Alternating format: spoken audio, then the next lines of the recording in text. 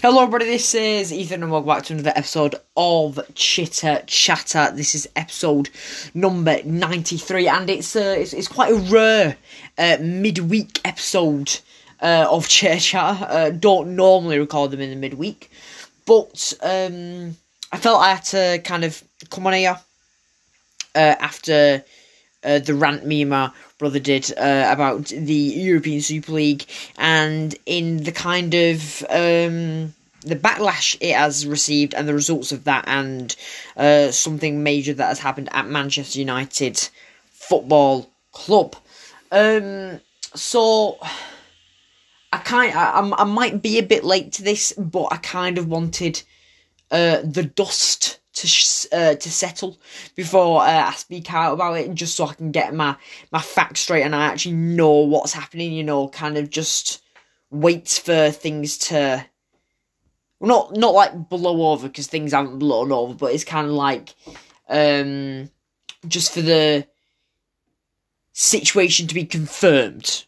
Because obviously there was like speculation and, you know, everything about that. So obviously we know 9 clubs out of the, is it the 12? Yeah, the 12 clubs have pulled out of the European Super League. And obviously before they pulled out, there was loads of speculation of, they think they're gonna. We think that you know, like different news sources, or we think they're gonna like pull out, or you know, which team are gonna do it first. Blah blah blah blah blah. But it is confirmed by all 9 clubs that they have pulled out. So the 9 clubs are the traditional Big Six in English football, including my club, Manchester United, Liverpool, Arsenal, Tottenham Hotspur, Manchester City, Chelsea.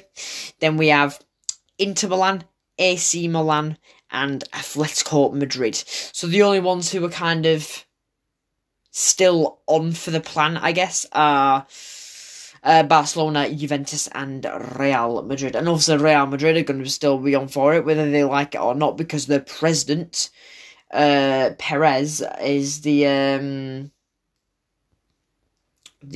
chairman or main founder, I guess, or the president of the ESL, of the European Super League. Juventus's chairman or president, or whatever you want to call him, came out and said that it no longer can go ahead. Jubilations. There's jubilations all around. All around the footballing world, really. I think from every football fan. And I think they kind of say, you know, it's kind of like, quote, quote, delayed, but in my opinion, I can't exactly see it coming back with all the backlash that they've just received in only like 48 hours. I mean, there was massive protests outside of Stamford Bridge. Peter Cech was there telling them to let the bus through, and you know, Chelsea were playing at Stamford Bridge. I believe it forced a late kickoff because the bus couldn't get through the protests. Those banners being held outside Anfield, Old Trafford, and I'm sure every other football stadium. I believe there was people protesting outside of Tottenham Hotspur's training ground, or one person. I saw the news report. There was a guy there saying no to the ESL. But now I think I saw earlier that Tottenham fans have really ramped up the protest, trying to get Daniel Levy, the owner, out. And this is where it comes now. You know, I believe Arsenal's owners, the Cronkies, I think, well, Stan Kroenke anyway. I think he may have apologised. Obviously, probably disingenuous, because they should have known better. FSG,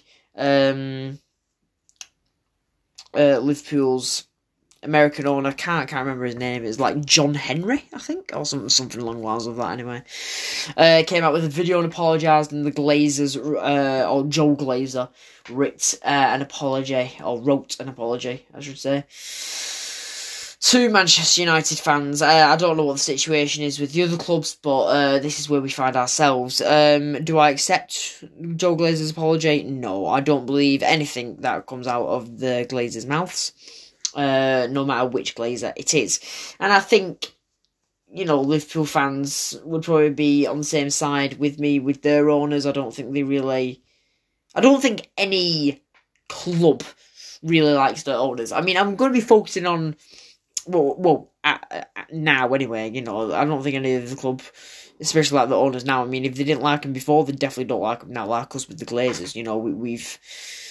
Obviously I am going to be focusing more on Manchester United because I know all the details about Manchester United because that is my football club. But I believe there is supposed to be a protest on Saturday, 3 PM outside of Old Trafford, against the Glazers. I hope they can stay safe, and I hope it goes well. And I hope the whole world will be watching, and I hope the Glazers watch as well to see how really unhappy we are with them owning our club. I mean, the massive thing is that Ed Woodward is out of Manchester United, which is incredible. It's fantastic news. When I heard it, I was shouting. I was celebrating. But I will say that Ed Woodward was only part of the problem. The main problem is the Glazers owning Manchester United. And I think every United fan would agree with me. I think every United fan is happy to see Ed Woodward go. But they do know he's only a smaller part of the problem. It is mainly the Glazers. So, hopefully that protest goes ahead. But I hope, obviously, in these pandemic times, I hope it goes ahead safely. And I hope, as I said, the whole world will be watching, and I hope the Glazers can see how unhappy we are and how angry we are. Because, the thing is, owners can apologise all they want, but, there's been tweets going around, people saying that, yeah, okay, they may have pulled out of the European Super League, but they should have known better, for one. And two, don't let them get away with it. Just because they've pulled out and they've said or wrote an apology, don't forget what they have done. They've made us like this. They've made us rage and be very, very upset. Genuinely, I think if the European Super League went ahead, I don't know what I'd do with myself, because I genuinely cannot imagine a world without football. That is the thing. It is a massive, massive passion of mine. You can see that just from looking at this podcast. You can see how many match reviews and how many times I've talked about football at Manchester United in general. So, but we move anyway. ESL is down in the dirt. They're saying it's delayed, but I can't imagine it really coming back in full force after, Real Madrid's president still has this mad idea that it's going to go ahead. Are you serious? There is a problem with them of signing binding contracts. I don't think anyone is sure of how legally binding in it. I know Florentino Perez, I can't exactly remember his name, but the Real Madrid president came out and said, yeah, these contracts are legally binding and whatnot. But then again, do we believe a word this man says? I certainly don't. I don't think Real Madrid fans do really either. But we'll see. Then again, these big clubs, I suppose the only good thing about them being big clubs in this situation is that they have a lot of money for good lawyers. I mean, we all saw City's lawyers against the FFP claim. They overturned UEFA or FIFA or whoever they were against. So, yeah. As I said, obviously great news that Ed Woodward is out. But the Glazers need to be out now. Enough really is enough this time. It really is, because I don't think the fans are ever going to forget what they have done to us. Never. So, fingers crossed. Obviously there's been rumours of them, cashing out, maybe putting it up for sale in the coming weeks, coming days. And there's other sources saying, no, the Glazers won't sell. You just don't know. That's why when I read the Ed Woodward rumours, I was like, oh, surely not, just because I did not believe a word of it. And then I was like, oh my God, just because how monumentous that announcement would be. And it was monumentous, I saw loads of reactions from Man United fans on YouTube, Twitter, and they were all jubilant. They were all very, very happy. But look, we don't know what the future holds. The good news is that the ESL won't be returning anytime soon, or at least the idea of it anyway. And then that brings us to Manchester United's next match, which is the Roses Derby, or basically Manchester United versus Leeds, as I think everyone just calls it. Sunday, 2:00 at Elland Road. United obviously beating Leeds 6-2 at Old Trafford earlier this season. And for the first time United have played at Elland Road, 15, 16 years. Very interesting to see. It is a shame that, fans aren't there to witness it for, the first time in years, because I'm sure there's, older Man United fans. My dad, for example, obviously,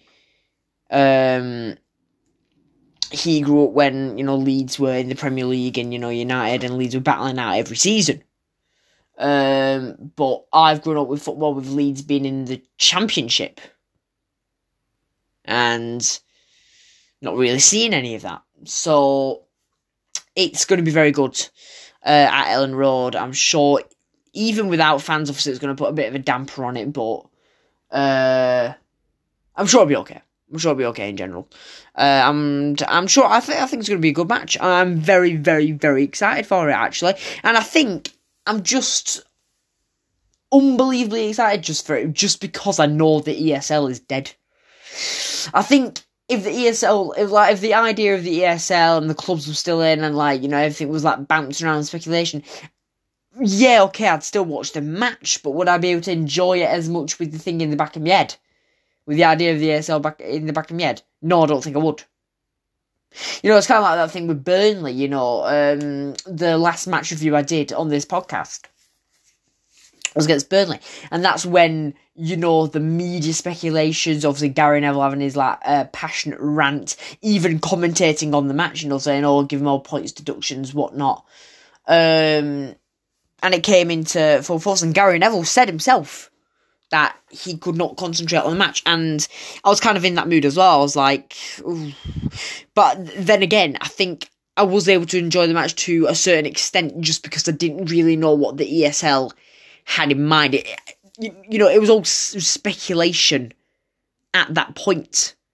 It wasn't until, was it later that evening or the next day? I think it was the next day. I think the letter of intent was supposed to come out that evening, but it was the next day. The clubs just put it off. So, yeah. I don't think there's a lot more to say. I feel like I was going to say something, but I don't know. that is the thing with podcasts, just because I just ramble on about stuff, and sometimes I just lose my train of thought. That is something I am very good at doing. But as I said, Man United, Leeds, Elland Road, or Leeds Man United, I should say. Sunday, 2:00, bound to be a good game. United, obviously, if we win this, only 8 points behind City. Not going to use the words title race, I'm not, as I said in the Burnley match, but it's interesting. Let's put it like that. It is interesting. The other thing I was going to say is, because I was talking about Gary Neville saying, giving points deductions and whatnot, and people saying, the club should be punished. It's not the clubs, it's the club owners. The FA, UEFA, FIFA need to take action against the club owners for doing this, for making this mess. Because and I bring this up because at least at United, I know Liverpool players spoke out as well, and individual players from individual teams spoke out, and I believe Bruno kind of like reposted another player's story or post about it on his Instagram story. Rashford posted a picture of the banner of football is nothing without fans, you know, giving a nod to his disprovement. Luke Shaw came out with a statement, and I think other players did as well. But there was rumours coming out at Carrington. Ed Woodward was having a meeting with the United players, and I think it was Maguire, apparently, who, you know, the captain of United, who was confronting Ed Woodward about the players, the managers not knowing. And, you know, I was very interested to see what Ollie had to say after the Burnley match, you know, when he was pressed on the questions about the European Super League. But I kind of realised, like, I kind of realised later that night and, the day after, I was kind of like, it's quite unfair to ask the managers because the managers have only just found out about this. Because I was in the mind of, like, how could Manchester United, you know, Ole Gunnar Solskjaer and the players sign up for this? But it wasn't. It was the owners. So that's why I think action needs to be taken against the owners, not the football club itself. Yeah, I don't know, like, give them some hefty fines or something that'll at least affect them a bit. Because they deserve it after the, you know, I mean, they are just money-hungry people. And it is a shame that they are in charge of some of the biggest and best football clubs in the world. But that's just how it is. I suppose in this footballing climate, a lot of the time, not all the time, but a lot of the time, you just need to be rich to be good. But anyway, I suppose that's why the European Super League was going to be such a bad idea, because it's not the best clubs, it's just the richest clubs. You know, it takes away from, like, underdog stories, upsets, you know, such as, like, Leicester City winning the league, West Ham possibly qualifying for the Champions League this year. That would all be taken away. Now, I know there's a lot of controversy surrounding UEFA's revamped Champions League. I'm going to have to look more into that. I haven't looked at it that much, but I don't think it's as big as a deal as the European Super League was going to be, let's put it that way. But anyway, I am going to finally leave here to the end of for the end of this episode. Thank you very much for listening. I hope you have a great evening, great afternoon, great morning, great day, great night, or wherever you are in the world listening to this episode of Chitter Chatter. Once again, thank you very much for listening. Keep safe and goodbye.